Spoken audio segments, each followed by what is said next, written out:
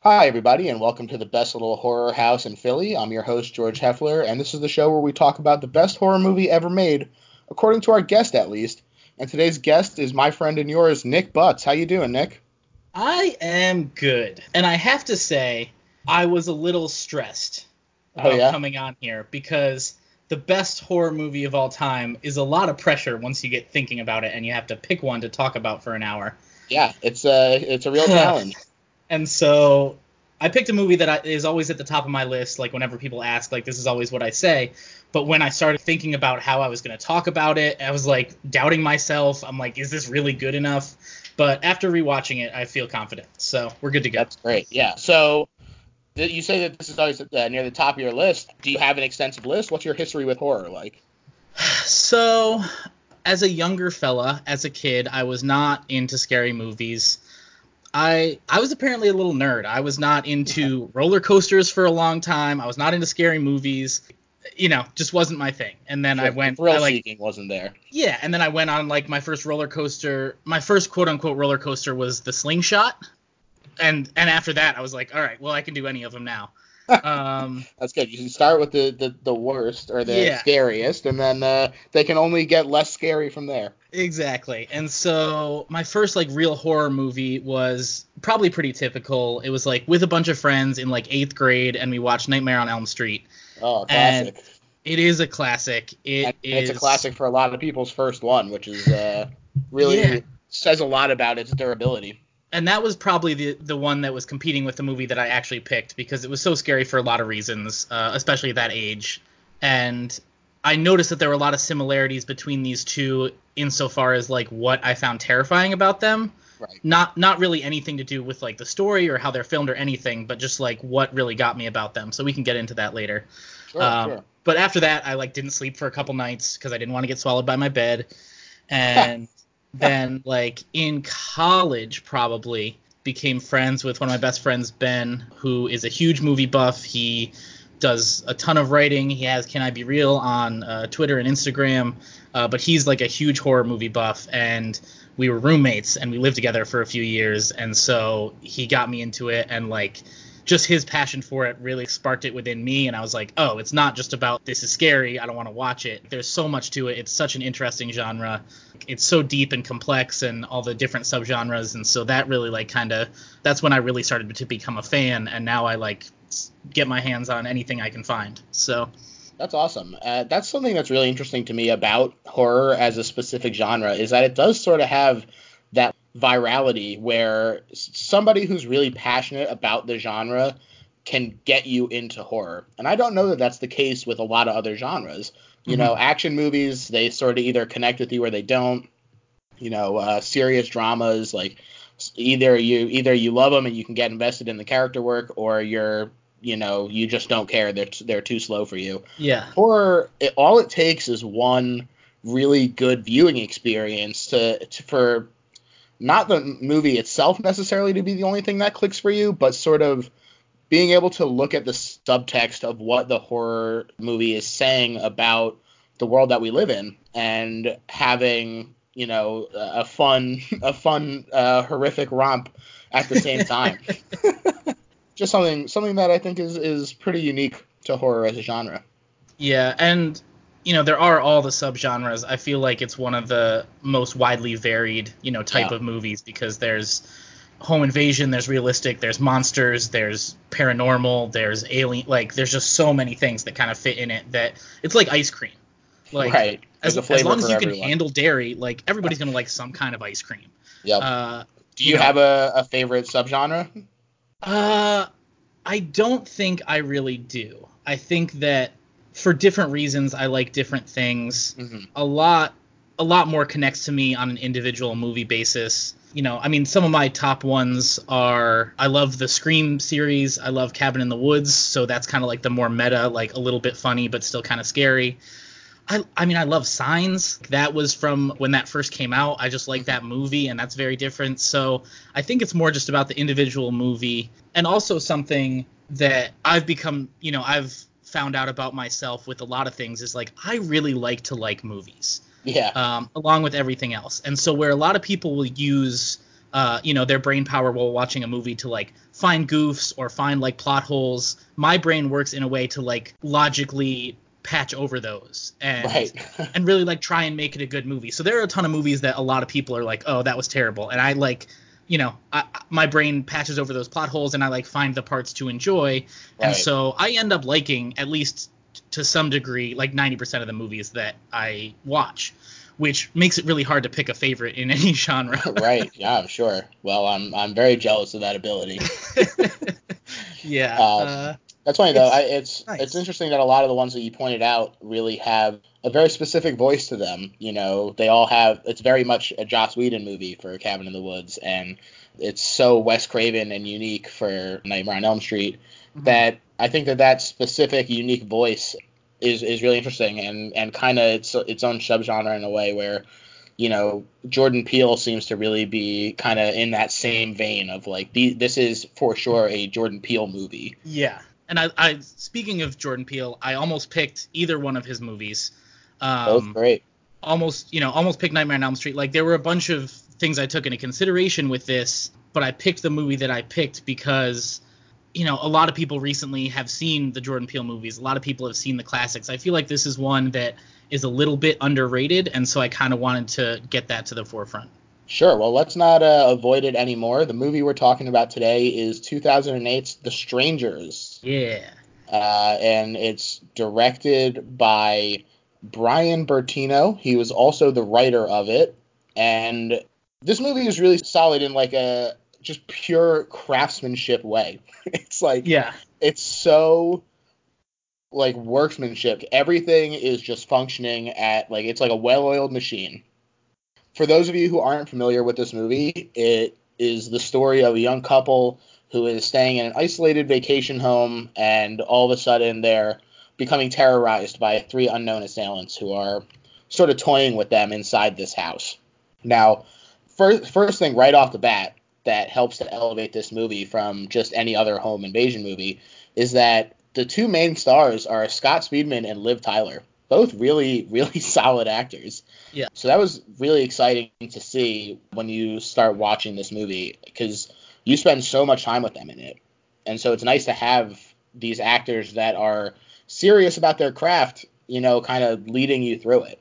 Yeah, it's not like, a lot of the campy horror movies where it's just like people trying to get into it and overacting and not really knowing what they're doing. Right. They know what they're doing. And I feel like everybody involved in the production kind of did too, both with, just how things are portrayed on screen, but also I was telling you before we started recording, I took like 4 pages of notes while watching this, including a list of everything I think the characters did right in this movie, because that's something that people always pick apart as like, oh, that's so stupid. Right. I have a All right. list Well, of we'll for sure 12 get into things. that. Yeah. That's really funny because that was this is exactly that kind of movie too, where the whole point is, oh, what would I do differently than Hmm. these people who are in this home invasion? Because the whole idea is that they could easily be you. Yeah. That's the beauty of this subgenre, is Yeah. that it's really one of the most empathetic, where you can really put yourself in their shoes and be like, I can put myself in this scenario very easily. Yeah, absolutely. And um, yeah, I took a bunch of notes as we go through kind of the plot. There are a bunch of things that stuck out to me in this, like viewing it through this different lens of that, oh, I'm going to talk about it, that I might have noticed more of, like, wow, they did a really good job of making it so you don't really know what else you could do in this situation. Right. All right. Yeah. Well, so let's get into it right off the bat. There is a little bit of preamble talking about how it's based on a true story, and then all of a sudden, all you hear is the 911 call, and there's some kid talking about how there's blood everywhere, and you see a little bit of the aftermath. You see some weapons laying around, but it looks like a beautiful sunny day, and the pastoral landscape kind of feels at odds with the phone call and the scene that we are being set up with, Hmm. which I think is a really interesting way of kind of setting up that dynamic right away of it's a beautiful area, but is is that enough to protect someone? Is this isolation something that actually could be a drawback? So it's a really, really awesome opening, and I usually have a problem with in media res sort of stuff where we jump in later in the story and then it's like, well, here's what happened. But with this one, it actually works a lot better for me because it doesn't really give away anything. We know what kind of movie we're getting into, so we know that there's going to be some sort of scuffle. We know there's going to be some violence, but there's nothing that says whether the blood, like whose blood it is, whether it's the bad guys or the good guys. It really doesn't say anything about where the story is going to go. Just is a great tone setter. Absolutely. And I think that they showed, at least the ones that stuck out to me, they showed like 3 glimpses of scenes that mean absolutely nothing at the time, but are like 3 of the biggest like shocking moments in the story. Right. And so when you get to the end, or even throughout the story, when you see those, it's like, oh shit, like, it's kind of that recognition of like, oh, they showed this in the beginning and it didn't mean anything, but now it's crazy. Like, yeah, that click moment. Yeah. So we have this opening, and then it fades to black, and we open up on Scott Speedman and Liv Tyler themselves playing the characters James Hoyt and Kristen McKay. They are clearly distressed. Something has gone very wrong, but they're not talking. And so this, right at the start, to have such reliance on the actors and confidence that they can provide this characterization without dialogue and being able to communicate the emotions that they're feeling strictly from their faces and their body language, it really says a lot about the trust that was clearly on set, and I think part of why this works so well, because they definitely are trusting each other to pick up the slack of where they need people to step in. Yeah, there were 2 things that really stuck out to me just from this opening, and it's not a huge part of the movie. I feel like they say a lot in a pretty short time, kind of with the exposition. But number one, it's not the typical, like, teenagers go into a cabin to hook up, like, then they get murdered. You know, that's a pretty common trope. It happens a lot. There's good movies with it. There's bad movies with it. But this is not it. They're older. They're not excited to be there. That's not putting it mildly. Yeah, not in like our car broke down and we found this creepy place. Like, it's a comfortable, familiar place. It's, I believe, his dad's cabin. Right. But because of what just recently happened, which we find out a little bit later, they're not really happy. Yeah. But it also says, and this is something that, I mean, stuck out to me. I've definitely experienced something like this before.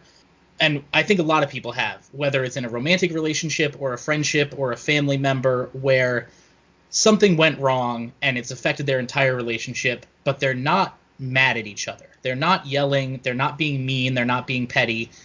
He's obviously like so hurt, but he's still doing nice things for her because he loves her. And that's a really interesting dynamic that I feel like you don't see a lot in movies that are not based around that. This isn't like a romantic, like, coming back together movie. This isn't, it's a horror movie, but in just a few minutes they set up that feeling of, man, there's a lot of love here, and they're also really hurt and really sad, and they don't know what to do next. They feel like full characters. They feel like people, which is something that's missing from a lot of horror movies, and something that really can drag it down, because at some point it becomes not enough to just have good effects or good scares. You really need to have a good performance to escalate it as well, and I think that is absolutely something that's happening here. The reason that they are so frosty towards each other in this opening is because they were at a wedding reception and James proposed to her, and she says no, but it doesn't seem like she was like, oh no, I just realized I don't love you or anything. She says, I'm just not ready yet. They've been together for a while, clearly, but it's moving too fast for her. And so she says no, and James is obviously upset. And so what he does is he calls his friend Mike, who was also at the wedding, and asks him to pick him up in the morning. He says, I know you're drunk right now, so just whenever you get this, please come get me. I know it's a hassle, blah, blah, blah. That, one, helps to establish that they are, in fact, extremely isolated, because he has to be like, oh, I need someone to come actually and get me. It's not anywhere that I can walk to. That isolation is really set up right away. And it also establishes that somebody knows where they are and, in theory, is going to come and get them. Right. It sets things up in 2 different directions with one very easy call. And so it's really that sort of approach that makes it feel very simple, but it's a great way of establishing stakes and sort of not, I don't want to call it a Deus Ex Machina, but something like the hope of something going right later on. Yeah, I like that. And then as the kind of the next step in the story, they don't solve anything. Everything that went wrong with their relationship is still there, but they're in this cabin, there's champagne, and they like start to hook up a little bit. And I feel like that was another familiar thing. Again, not the specific instance, but like it's easier to just pretend things aren't wrong and like do something good from their relationship. Again, whether it's friends, family, romantic, just to get back into something that was good and ignore for a minute the bad stuff. And then right as they start doing that, and I almost forget it's a horror movie because I'm like, oh, I'm so happy that they're like, they still love each other. Like there's a knock on the door and it's like, knock, knock, knock. Oh no. Yeah, they're both surprised by this knock. They're not expecting anybody. It's like 4 a.m. Mm-hmm. They specifically point that out, where it's like the perfect amount of time where people who are staying up late have probably still gone to bed at this point. People who are getting up early, probably not quite up yet. Yeah. So it's basically like the witching hour for murders. Oh, it's the murder time. Yes, the 4 o'clock. You heard it here first. 4 o'clock is the murder time. So there's the knock at the door. James and Kristen open up the door to see who it is, and there's someone whose face is not really visible. The light that's on the porch is not working, so you can't see her face, and she just asks, "Is Tamara home?" And obviously Tamara is not. It's James and Kristen.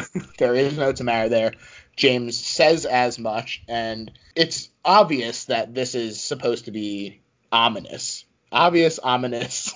Yeah. And a lot of the things that she starts to say are particularly unnerving because they have a double meaning to anyone who is familiar with horror movies.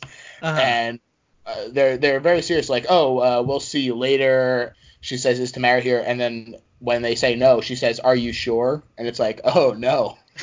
Is Tamara there? Yeah. And they do a good job of, at least in my mind, it's super ominous to us because we know we went to a horror movie. Mm-hmm. But their reaction is like, okay, this is a little creepy, but they're more concerned for her. They're like, do you think she's okay? It's a girl wandering around in the middle of nowhere, and they don't know that they're in a horror movie. So, exactly. For us, it's like, oh, like, get out of there. Like, that's super creepy. But I feel like most people would react the same way of like, okay, we're in a place we're not used to. This could be not such a weird thing. We hope she's okay. Nobody thinks, people are obviously like scared of stuff, but like you never think that you're going to be murdered just because things are going weird. And that's something that I'm going to bring up later too. So they turn away this girl, and James goes to buy a pack of cigarettes for Kristen. They realize that they were maybe rubber banding a little bit too much with going to hooking up. And so he's like, all right, we need a little space to like clear our heads. And he goes to go buy her cigarettes, but first he sets up a fire for her in the fireplace. Yeah, so he's still doing really nice stuff for her. She is like visibly distraught over how much she upset him, but she also doesn't feel like she said the wrong thing. She can't take it back, but it really creates a sympathy for the characters. I feel like if they were, fighting and yelling, you wouldn't care so much. You're like, oh, you're being a jerk. If it was just the typical, like, oh, we're in love and hooking up, like, you don't get that kind of sympathy. But personally, I cared so much about both of them, just like watching that. She feels so bad. He's still doing nice stuff for her. He's like going out in the middle of the night to buy a pack of cigarettes because he knows she can't sleep without it. Right. And then when he goes, he just like tosses the champagne bottle in the yard. He's going, he probably shouldn't be driving. I mean, he's not like sloppy drunk. But all of that together just kind of created a feeling for me of, who cares? His heart's broken, whatever. I'm just going to throw this bottle. Like, it wasn't an angry throw. It was just a hopeless toss. I can't care about things right now. Right. And then, obviously, the way this movie is going to go really kicks it to the other side when they're, like, fighting for their lives. And I thought that was a great, kind of juxtaposition between those two. Yeah, I totally agree. This does a really interesting job of separating them right away. So, neither one of them can experience what's going on with the other one besides anything except what they say is happening. So this does a really good job of setting up sort of a disbelief of things having escalated as much as they have, which this is sort of to your point before about how nobody wants to believe that anything bad is happening. So if somebody was completely not in the house and not there to experience the creepy stuff that's going on, and they came back and you were like, hey man, there's someone out there. They might be like, do you have an overactive imagination, or you're just hearing things. It's very easy for someone who isn't there to dismiss it. And so having that separation between them not only represents the emotional separation between them, but it sets things up nicely for further down the movie. Yeah, and I think that's something that happens a lot in horror movies is like, oh, if they would only believe them from the start. Mm-hmm. But first of all, like, yeah, you probably wouldn't. It's the logical thing to not believe them because it's a weird thing. And Right. Also, I feel like, especially in this situation, there was a little bit of hope. Mm-hmm. Like, he might have believed her more than he let on, but he's trying to, like, be the strong one, impress her, make her feel safer. And so, yeah, like I said, this is just something I want to lay out as we get into, like, the actual horror part is... Personally, I always have trouble with the armchair experts of horror films of saying, like, oh, this is what they should have done, and, oh, like, I wouldn't have done that. Because, Number one, they're in an extreme situation, and very few of us know what we would do if there were, whatever, murderers or aliens or monsters chasing us. The stress of the situation makes it and totally second different. Of all, even just in normal everyday life, I rarely make the right decision every time throughout the day. And so I think it's very realistic that people might make a bad decision or do something stupid in this stressful situation because we all make stupid decisions every day. Just for us, there's less on the line and there's nobody watching us. Can't disagree. That always annoys me because it's, okay, maybe they did a wrong thing. That's not the same as like a plot hole. Point in case, first mistake that they make.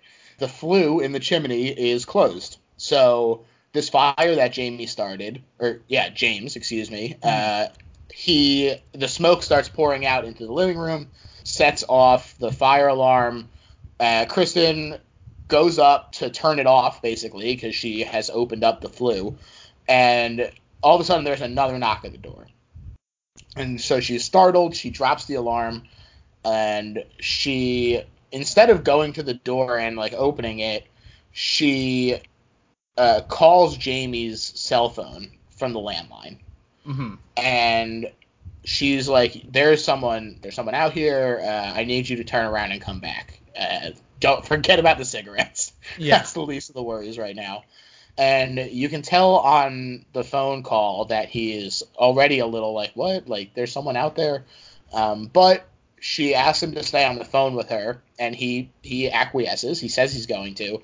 And then all of a sudden, it's gone. The phone call is gone. It's cut completely short. And she has no idea why.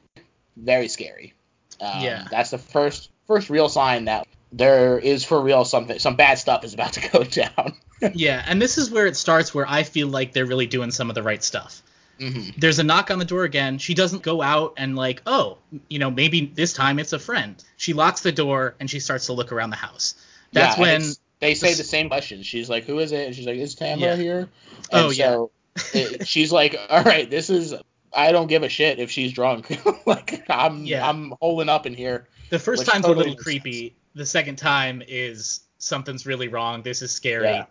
So she locks the door. That's when the smoke alarm, it's super loud. No matter what you're doing, I could actively being murdered and I would like go shut off the fire alarm because it's so annoying. So she does that and then goes to get her phone, but it's dead, which makes sense when you're at a wedding and then you get to the place at 4 a.m. Like that made sense. Oh yeah. So then she goes to get the house back phone. Then. Oh yeah. Like when the batteries were not as 14-hour long battery life sort of things as we have now. Yeah, you don't care as much, and it's just like, middle of the night, that with all the stuff going on with their relationship, that wasn't on their mind. So her phone was dead, she plugs it in, and then goes to the house phone. Like, yeah, absolutely. Well done. That's all the things you should do. Also, check. She had put the dress from the wedding back on, but as soon as stuff starts getting creepy, she changes into a practical outfit. She puts on jeans and a shirt. That's right. Well done. It's like, Liv Tyler, you're killing it. Doing a great job right now. Or when the phone call gets cut off, she's like, okay, I need to try and remain calm. I can't freak out because if I freak out, then I'm going to make mistakes. She's already aware of this as well. Yeah. So she goes to the kitchen and she like gets herself a glass of water, and all of a sudden we see the man in the mask is his official character name is standing in the background in the shadows just watching her, and it's so creepy. It's really one of like this is one of the scenes. I would say there's like probably 3 scenes that really make this movie for me, and this is one of them because it's set up as a scene with a pretty wide lens. And so watching a horror movie, you're like, okay, something's going to happen. Yeah. But they wait long enough where you're like, oh, maybe not. Like, I was scanning, I was looking all around, I was like, all right, what's going to happen? And nothing happens. She's like smoking, she's standing there, they pull back a little bit. And then there's no jump scare, there's no noise, you just see his mask behind her in another room. He's not rushing at her, he's just fucking watching. Yeah. And like, it's so creepy. Yeah, I watched this when I rewatched it, to make sure I knew what I was talking about. It was like 10 in the morning, super bright, like on my couch, and I got chills. I was like, I've seen this movie before. It's the middle of the day. This is really creepy. That's funny. Yeah, it really is. And it's not just in this particular scene, although I think that it is certainly brought to a head in this scene. There's really just a sense of looming, like this being watched, and the paranoia that she feels really starts to extend to us as the audience. Yeah. And he's just standing there, and it's super creepy, and For so long. It's so long, It's and several there's seconds. really, yeah, and there's not really any score going at this time. It's very minimal, if anything, and it really lets you just soak in it. It's so tense, and this whole time the camera. I think that I was reading that they used only handheld cameras and steady cams. Yes. And it's very noticeable because there's this slight wobble to basically the entire movie that it's just enough to make it feel more naturalistic and like you are actually watching it happen. All of these things coming together, just they create this scene that is just, it's so nerve-wracking as you're standing there waiting for something, anything to happen. Mm-hmm. And that's also the first time we know that they can get into the house. It's not just the girl out front. This is someone else, so there's at least 2 of them, and one of them can get in the house. Right. And she's so calm. I mean, this is, she's a little freaked out, but like she's smoking the end of an old cigarette. She's like getting a glass of water, like you said, trying to stay calm. And so that is like, we're freaking out outside the screen, and she's trying to stay calm because she doesn't see him. Right. So it's a really good scene. Yeah, it really is. And unfortunately for her, that sense of calm does not last very long, because although she does not see the man in the mask, she wanders back into the living room and notices that the fire alarm that she dropped is now on a chair. So this is when she puts 2 and 2 together, realizes that someone else is in the house with her, and there's more than one of them compared to just the one girl outside. And this is another thing. So I guess this is a good time to get into like why one of the reasons why this really stuck with me is because I'm a very logical person. So I like horror movies, but anything that's supernatural, it can freak me out if it's a good movie, but logically I know that it's not something I have to worry about. Right. And this is a very realistic movie, and this is one of those things where how many times have we misplaced something and we thought we put it somewhere else and then it wasn't? So this is something that kind of sticks with me, is like the next time that I think I put my water glass on this table but it's over here on the counter, I'm immediately brought back to this scene of, wait, are there like several murderers in the house with me, or they're just trying to help you out. So I thought that was really good because it's a very Yeah. subtle thing. It's not, it's not anything super scary except when it's in this context. Exactly. And so she is now aware of this. She's starting to freak out. She goes to get her cell phone from the charger and realizes that it's missing. So she's in full-on panic mode now. Mm-hmm. She grabs a knife. She is like kind of locking herself into a room. Another point for her. Yep. Immediately, like, shit happened, go get a knife. Yep. Like, all your phones are gone. You can't call anyone. Yeah, like the first thing she does is goes and gets a weapon. I thought that was great. So she goes into the room and she hears a noise and she peeks open a little bit to see what it is, and boom, there's the man in the mask staring at her. Yeah. It's so freaky. It is. Yeah, she pulls back the curtain and he's right there. Yeah. And that was another one where it's like, oh, just run and hide. But at that point, she hasn't seen him yet. She still has that little bit of hope that it's all overreacting, and you kind of have to prove to yourself that, like, everything's okay. It's like if you hear a noise downstairs in the middle of the night, you go check it out. Not because I think I'm going to fight someone, but because I'm not going to rest easy until I know that everything's fine. Right. So I think not when she knowing goes up, is worse. yeah, exactly. She goes up to and is like, you can tell that she's scared and she has the knife, but there's that little bit of hope that she's going to pull back the curtain and it's going to be a raccoon and she can just, like, chill.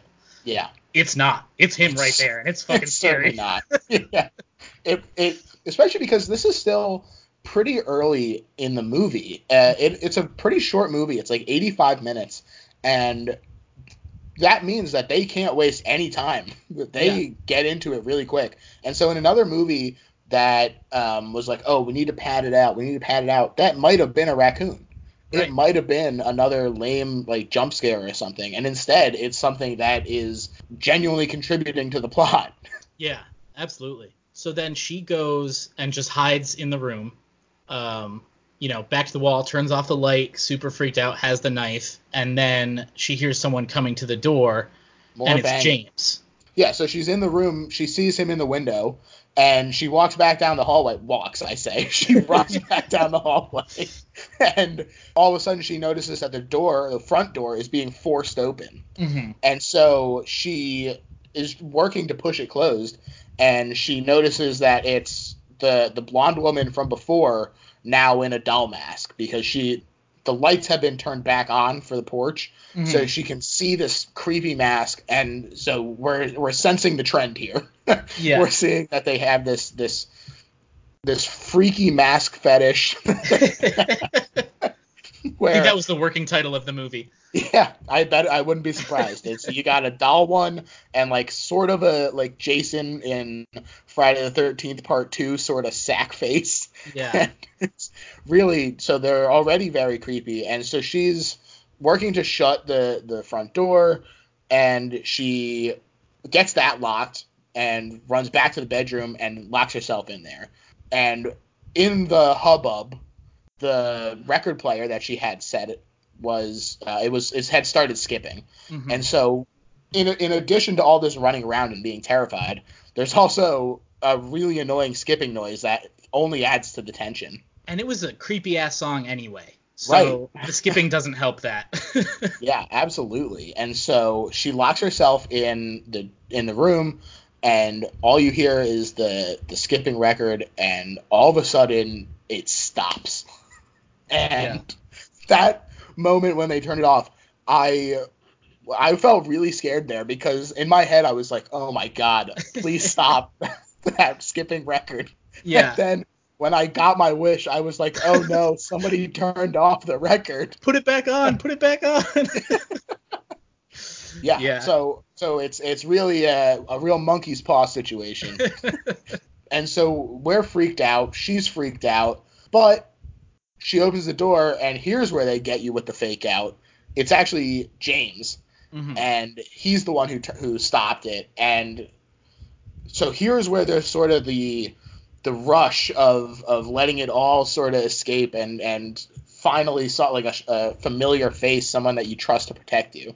And there's really this sense of relief that now at least it's two against them instead of just being picked off. Yeah, you never want to be alone. Like, having anyone there is always better. Yeah, absolutely.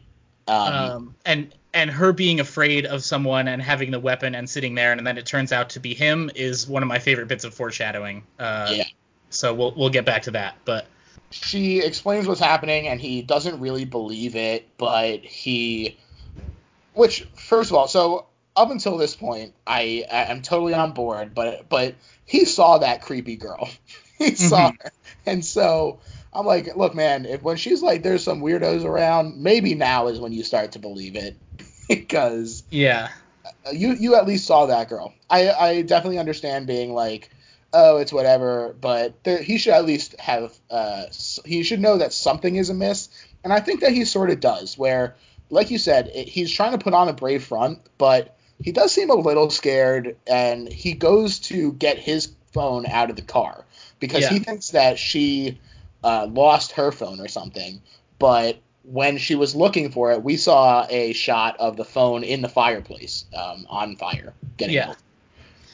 She didn't do that, by the way. Yes, that's right. She didn't do it. Yeah, and you definitely get that sense of like, all right, he loves her so much that he just proposed and she shut him down. So they're in this situation, and I feel like throughout the whole thing you get this sense of him trying to be a hero, not because he's the, typical like heroic jock guy or anything. Like, I feel like there's that desperation the whole time of like he's trying to win her back. Yeah. They didn't get time to discuss where their relationship's going before all this happened. There's that underlying tone of like, not only is he trying to survive whatever's happening, he's trying to survive what happened in their relationship and not only keep her alive, but keep her as his. And so I see a lot of his actions are kind of driven by that as well. Yeah, I totally agree. And so, like I said, he goes to his car, but he finds out that the car has been ransacked and vandalized, and he looks around and he sees the blonde-haired girl that they saw before and who was trying to force open the front door. He sees her watching him from afar. So he rightfully starts to get on board with being freaked out. And Liv Tyler rushes out with him, and they get into the car, and they're like, all right, we're going to leave. But as they're getting ready to go, a third person, and this is another girl in sort of a pin-up mask. It still looks kind of like a doll, but it's, her character name is Pin-Up Girl. And she rear-ends them with the truck. So now their car's messed up, and they don't have any phones, and they're basically screwed. So yeah, and one thing that I don't want to gloss over is that when he's in the car, she touches his neck. Yeah. It's and like, please, if you're a murderer, just stab me. Like, just kill me. Don't come up behind me and touch my neck. Yeah, it's the like, playing with them that's so much worse. Yeah, and that's something that I kept coming back to in my notes, is that you really get this feeling throughout the whole thing, and we'll come back to several things, but like, it's not like a murderer, he wants to murder them and then move on. This is a game. Yeah. They can't figure out what these people want, because it's not just like, they're trying to kill me, I'm trying to stay alive. It's simple as that. There's so many things that are just toying with them, just like keeping them stranded but not killing them, touching their fucking neck. Like, there's just so many things that it's like, it really adds to that level of, what do you want? Like, how can I possibly get out of this, when it's not just, oh, I have to stay alive. It's that they want something else. It's not ransom. It's not like kidnap. It's just being toyed with. And that's really unsettling too. At this point, they've both been in moments where they could have been killed already. Yeah. When Kristen is in the kitchen, the guy in the baghead could have very easily killed her. And in here, James very easily could have been killed by the woman in the car. It's, to your point, it very much says that they're here for something else besides just bloodlust. It's more than that. It's creepier than that. So they flee the car. They get back to the house because they're like, all right, at least we need a base of operations sort of thing. And James, he gets a shotgun out of the car, or not out of the car, he gets a shotgun in the house, and they say, all right, we're going to hole up in the bedroom. Another check mark for them. Yeah. This is great. Yeah, that's like, everyone's, like, if you get a gun and you're in a house, just sit in a corner and just shoot anyone that comes at you. Yeah. Well. Exactly. So, look, we're totally on board with this logic, but it turns out that Mike is a better friend than James gave him credit for, because here comes Glenn Howerton in a small but fun role as Mike, and he leaves James a message. He says, "Hey man, I'm out here a little earlier than I expected, just to I wanted to get you out of there. It doesn't seem like it would be a fun time, so I'm here."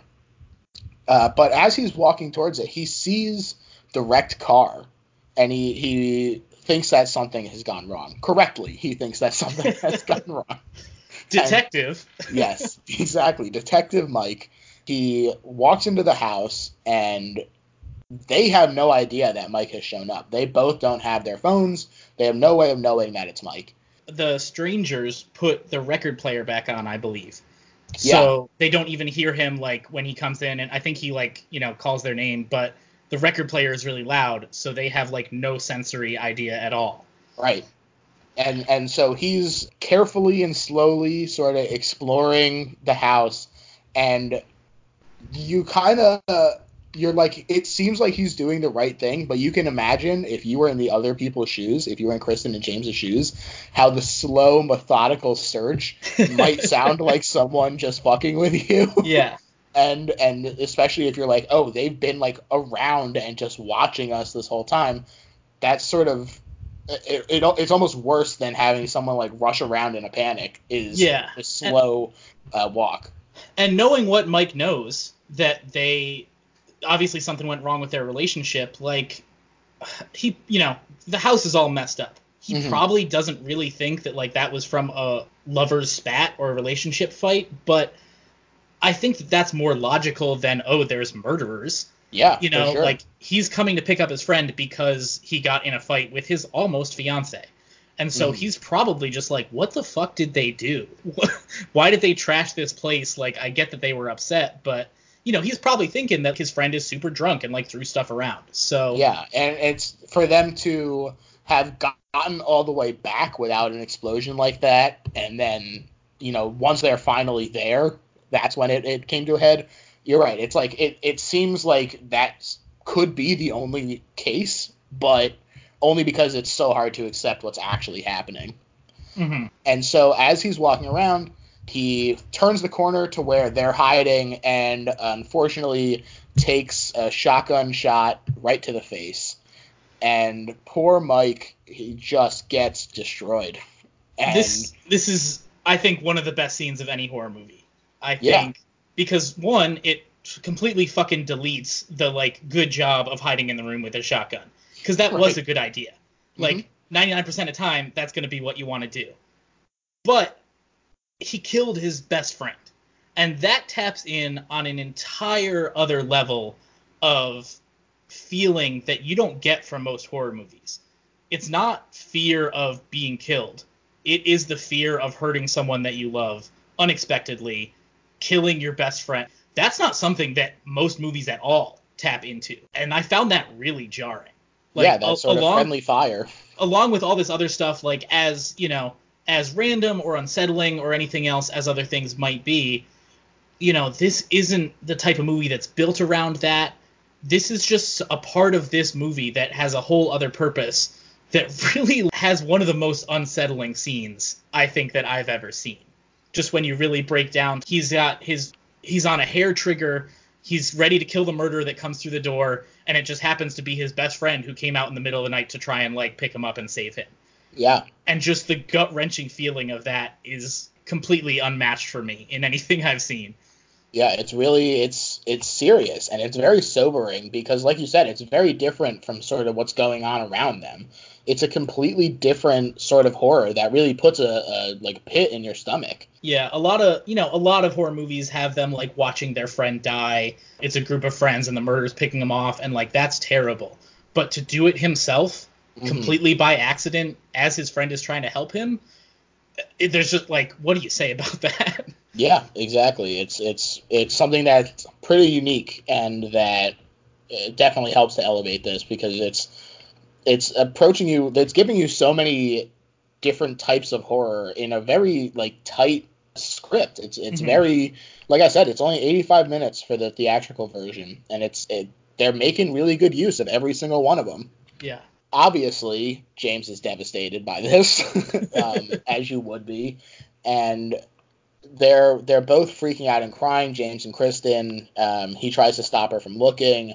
They don't have time to deal with this, though. Part of the horror is that they don't even have time to process what's happening. Yeah. And so James remembers that there's a radio transmitter in the barn area, like a shed in the backyard. And so he says, you stay here because this is like a safe spot that you can hole up in and not have to worry about following or you know, doing anything like that. and he's going to go out to the radio to try and get to someone. And this is one where a lot of people criticize this movie as like, oh, you're like leaving her alone without the gun. And I get that. He does say while he's talking, he's like, they're going to come to me because he's going out there, so you'll be safe. He's not thinking straight because he just killed his friend. Yeah. And I think this is like the prime example of him trying to be a hero, not just for her, but also because of what he just did to his friend. He's upset, he's angry, and he feels like he needs to take action to do something positive to just like chip away at this like profoundly negative that he just, brought into the world. I feel like this is him trying to take action and like sacrifice himself and draw them away while he tries to save them. Might not be the smartest thing, but I definitely see his reasoning behind it. So he does make this attempt. He does convince her to stay. And so as James is running out there, he sees a pinup girl is in the backyard looking around just to, I guess, make sure that there's no one else or to look for another way to scare them. It's like they're in the middle of a planning stage where they're like, all right, what should we write on the windows now? Oh, speaking of which, they do write killer on the window. Yeah, really taunting James about what he's just done. Yeah. And yeah, right. That's the cherry on top.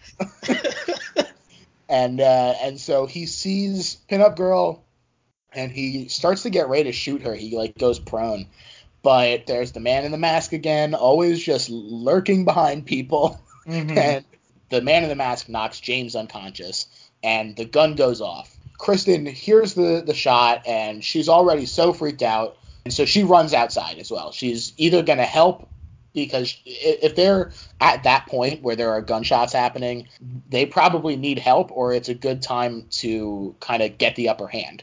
Yeah. So this is, again, I think a pretty reasonable reaction. So she runs out and kind of stumbles into the barn and finds the radio transmitter. And so she says, okay, here's my chance. I'm going to like whisper into the radio. And somebody does actually pick up and seems amenable to helping. But as she's whispering, lo and behold, there's pinup girl again, and she smashes the radio with an axe.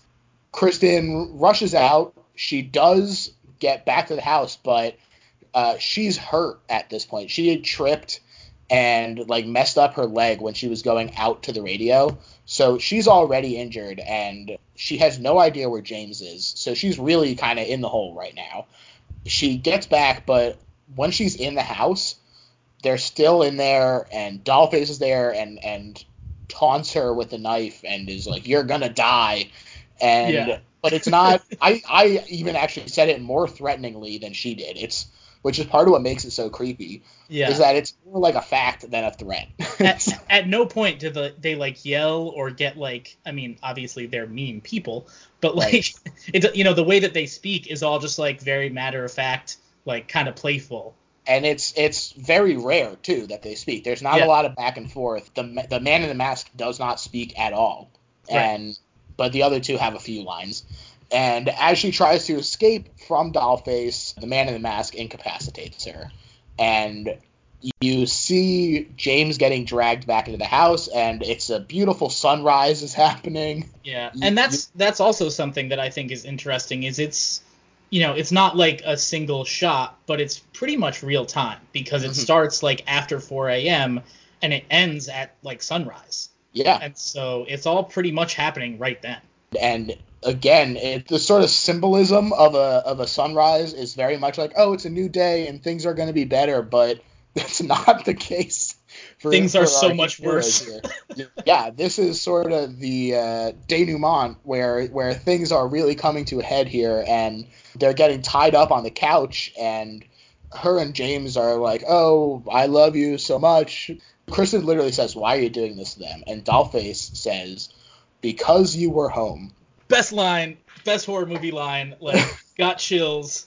It's terrifying. It feels like really like nihilistic and cynical, and just the only reason that it's them is because they answered the door. It brings everything that we had talked about so far in this episode, that they're just playing with them, that it's that realism, and that's why it really got me. Because like I said, I'm a very logical person, so I can be like, I can enjoy a horror movie, but I'm always like, okay, well, this isn't gonna happen to me because of this. It's the randomness. It's that they just wanted to toy with people and then murder them, and they just picked people that were home. There's nothing that your brain can do to tell you that that's not going to happen to you. Yeah, exactly. It's really terrifying, and that's why they say that when they're trying to like hunt down killers, the hardest cases to solve are the ones where there isn't like a clear connection or a clear motive between the killer and the victim, and that the fact that they're in this deserted area and it was totally random, it makes you feel like there is no chance that there's going to be any justice here. Yeah, absolutely. So it's insanely dark. It's a great response, and it's wonderfully delivered. And the strangers actually unmask themselves here, but we still don't get to see them. Yeah, and that's the typical, like, anytime someone's a hostage and they let you see their face, you're not making it out. Yeah, it really sends a message to Kristen and James. But I also think that it's really interesting that this is the first like real violence that they've done. They've definitely been intimidating. Yeah, that's true. But they haven't really done anything to the people until this moment, and so it's like they're showing them their true selves in order to do the violence. That this is who they are at their core. That they have this violence in them, and I think that it's really interesting that Kristen and James had to go through so much before they got to see the true face of these people. And so we didn't go through it, so we don't get to see their real faces. Yeah. We only get to see the face that they showed everybody else with the masks. So I just thought that was a kind of interesting way to keep the framing of the intimidation that these people have. Yeah, I love that. That's great. So as they unmask, they take turns just stabbing them very slowly, very deliberately, sort of in the like stomach, chest area. Yeah, and it was a good job of like not like, oh, one stab and they're dead. It was a very kind of grueling. You got to stab him a bunch of times, and he's like slowly dying right next to her. But she's tied up. They're tied together. Anything. And the whole time, what happened in my mind was that basically their last like real interaction was that she turned down his proposal. And as a society, I feel like people are very focused on like, if there's a death, it's always, oh, what's the last thing I said to them, or the last thing we did together. And so not only is this horrible in its own right, but she's thinking that the last, thing that she really did to him was turn down his proposal and break his heart. And that just really crushed me. It's true. Although he does look down and sees that she did put on the wedding ring and was wearing it. So it's possible that he felt a little bit of redemption in that moment. Yeah, or it's just thought, what the fuck? Like, yeah. Yeah, totally. And, you see like one or two of these really deliberate stabbings, but even as it pulls away and you're looking outside at the sort of landscape around them, you still hear more of like the knife entering like body sound. And it's really gross you've stopped hearing any resistance and they're just still going, and really feels like a nice topper for these characters that like it's all been leading up to this moment, and it's so deliberate that it really kind of is a nice end point for them. But as the strangers start to leave, they drive away in their truck and they come across two young boys on bikes distributing religious tracts. They have these little like Christian flyers. living. Yes, exactly. They look like they're Mormons on like their mission or something like that, something to that effect. And one of the girls comes out and asks for if she can have one of the flyers, and the boy asks, "Are you a sinner?" And the girl says, "Sometimes." And that, man, it's such a nice like coda to the movie where it really kind of still plays into that whole like the mask is what they show when they're not doing the violence, and that this is the true face is the one that has the violence behind it, and it's that sort of covering things up, and the sometimes they're a sinner is chilling.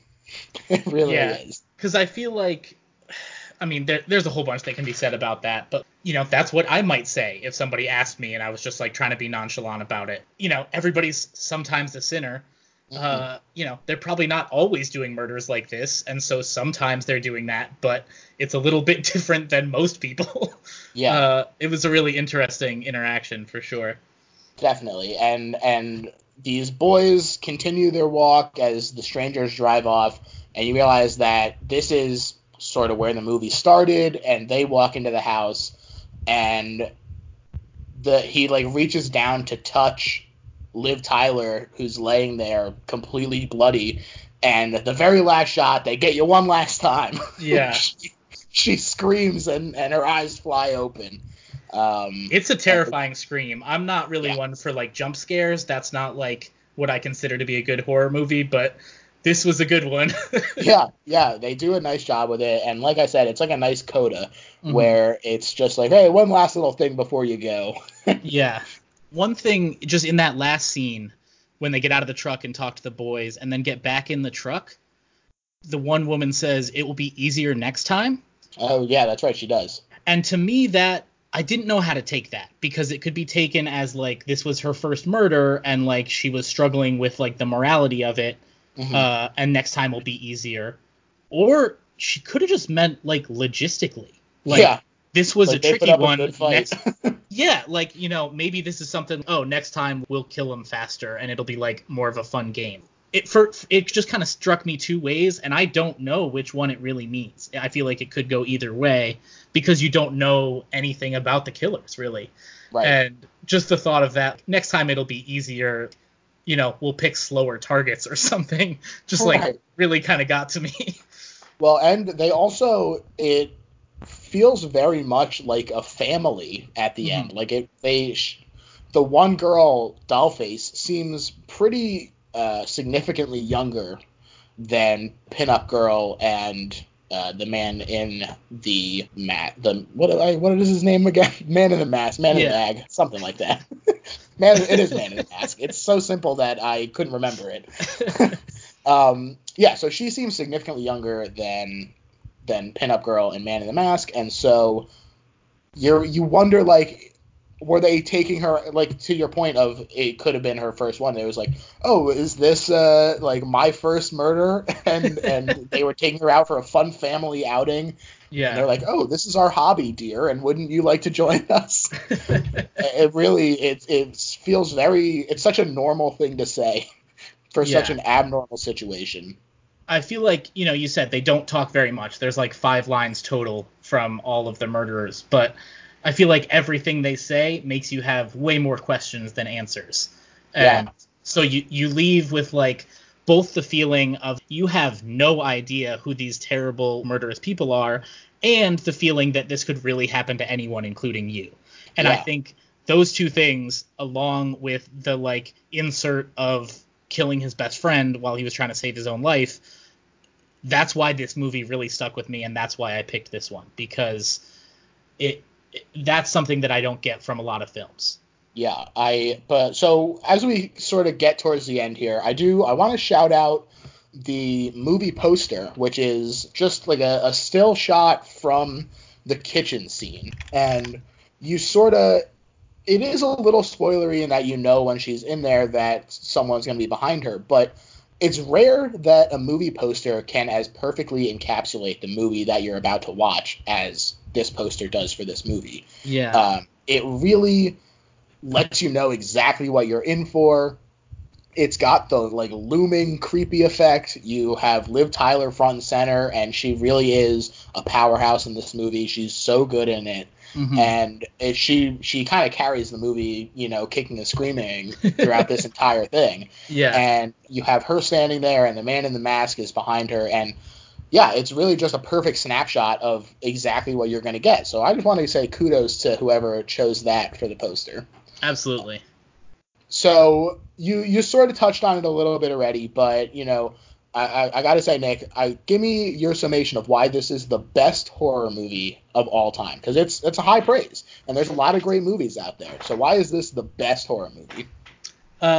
Yeah, I mean, I think that for me, this defeated my overwhelming logic of why I shouldn't be scared of any horror movie because it can't happen to me.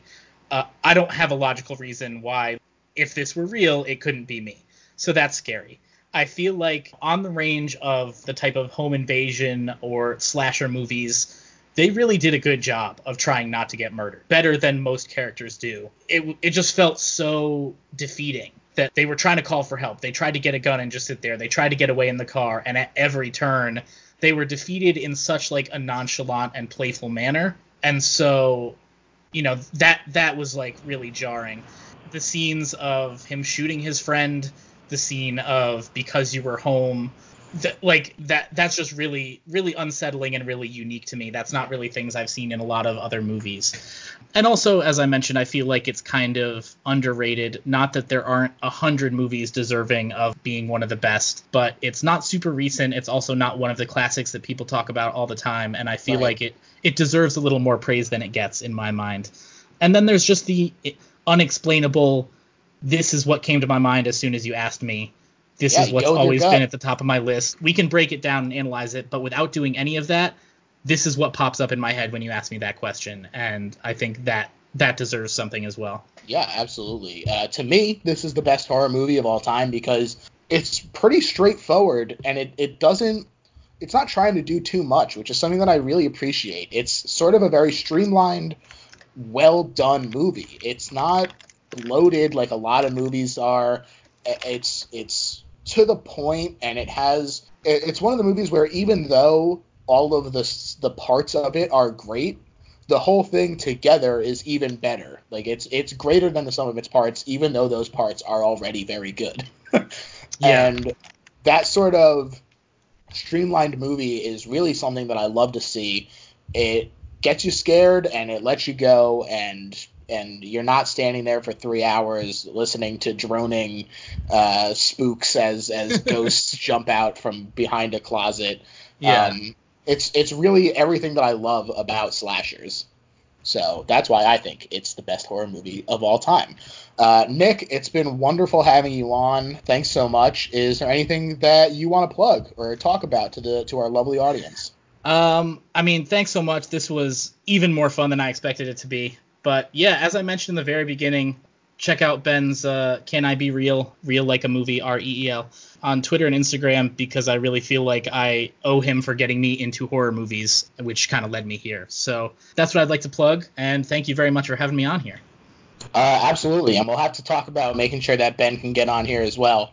Absolutely. For the audience, you can check out the Twitter for the show at Little Horror PHL. Let us know what you think of the movies.